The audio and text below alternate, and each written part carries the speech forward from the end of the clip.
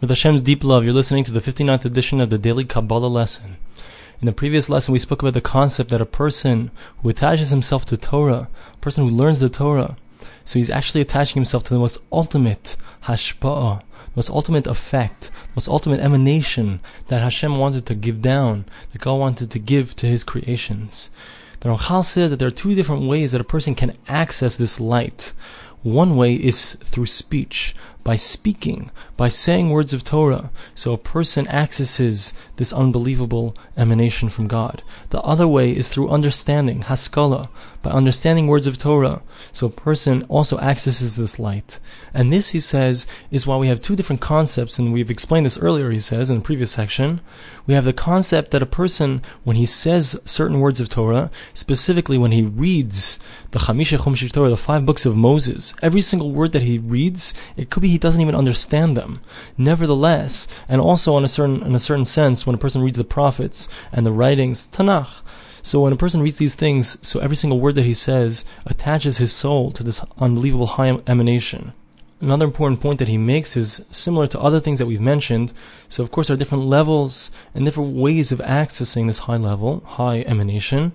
And by doing a certain thing, when a person says a word of Torah, so it will bring down a certain emanation. When a person thinks, understands a word of Torah, it will bring down a different type of emanation. Each thing has its level, and everything is dependent on the boundaries that God set for it. In any event, as long as a person fulfills the conditions that are necessary in order for this light to come upon his soul, this unbelievable, exalted, highest of all lights to come upon his soul when he learns the Torah, so it will indeed have that effect. Now, I'd like to point something out which I read elsewhere in the Svarim, in the books of Rabbi Nachman of Breslov, and he says something very interesting. When we look at the different levels of a person's body, as we go down to up, so we see something interesting. The feet, so they represent the lowest part of a person. They are the place that a person connects to the physical world. The person's feet are constantly on the ground. So if a person sees how far he can send things with his feet, so he can kick something, let's say, a certain distance. As we move higher in a person's body, let's say we get to a person's hands, so a person has the ability to throw something even farther than he has the ability to kick something. That's what Rabbi Nachman says. Higher than that even is if a person wants to reach someone, so to speak, with his voice. You want to call out to somebody. So you can call out to a great distance. And when we talk about the faculty of hearing, you can hear something which is even farther than you can call, because let's say you could hear, he says, a gunshot from far away. And even higher than that, when we talk about the ability for a person to see, a person can see all the way up to the heavens. You can see the stars that are light years away. So what's the highest? So it's even higher than the ability to see. The highest capacity that man has is his ability to think. So can you imagine, says Rabbi Nachman, the power of a person's thoughts, the power of what a person is thinking when he's thinking those thoughts, the good thoughts that he has, the thoughts that he has when he's learning Torah, the effects, the far reaches that it can possibly reach a person through his meditations, through his connection to God, through his prayers, through the things that go through his mind, the thoughts that he has, for good or for evil, have the ability to affect the world in the most unbelievable, the most deep way.